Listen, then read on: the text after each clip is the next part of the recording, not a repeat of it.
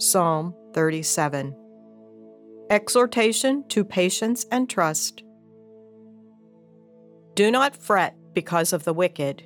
Be not envious of wrongdoers, for they will soon fade like the grass and wither like the green herb.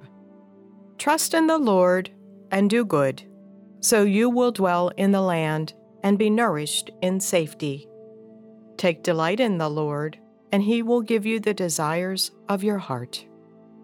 Commit your way to the Lord. Trust in Him, and He will act.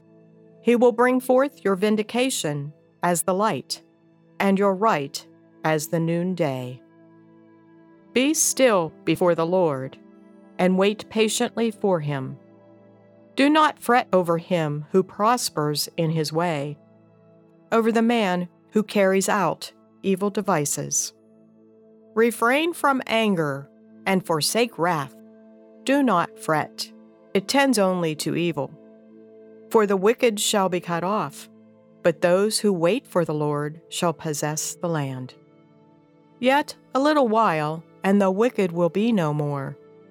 Though you look well at his place, he will not be there.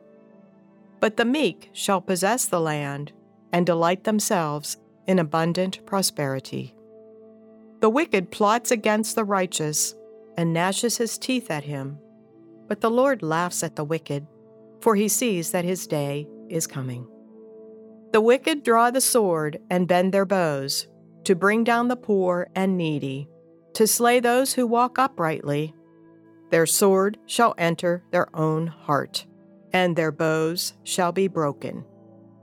Better is a little that the righteous has than the abundance of many wicked. For the arms of the wicked shall be broken, but the Lord upholds the righteous.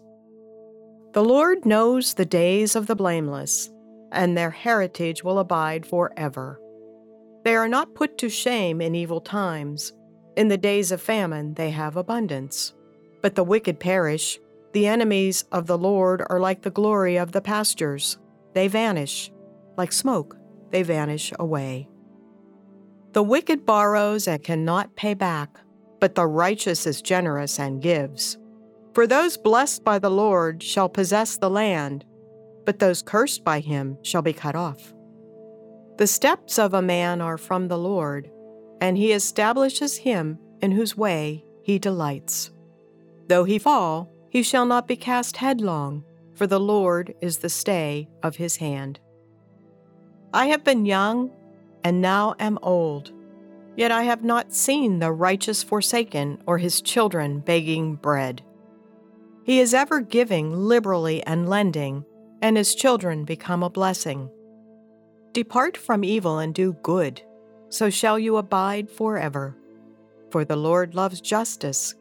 He will not forsake His saints. The righteous shall be preserved forever, but the children of the wicked shall be cut off. The righteous shall possess the land and dwell upon it forever. The mouth of the righteous utters wisdom, and his tongue speaks justice.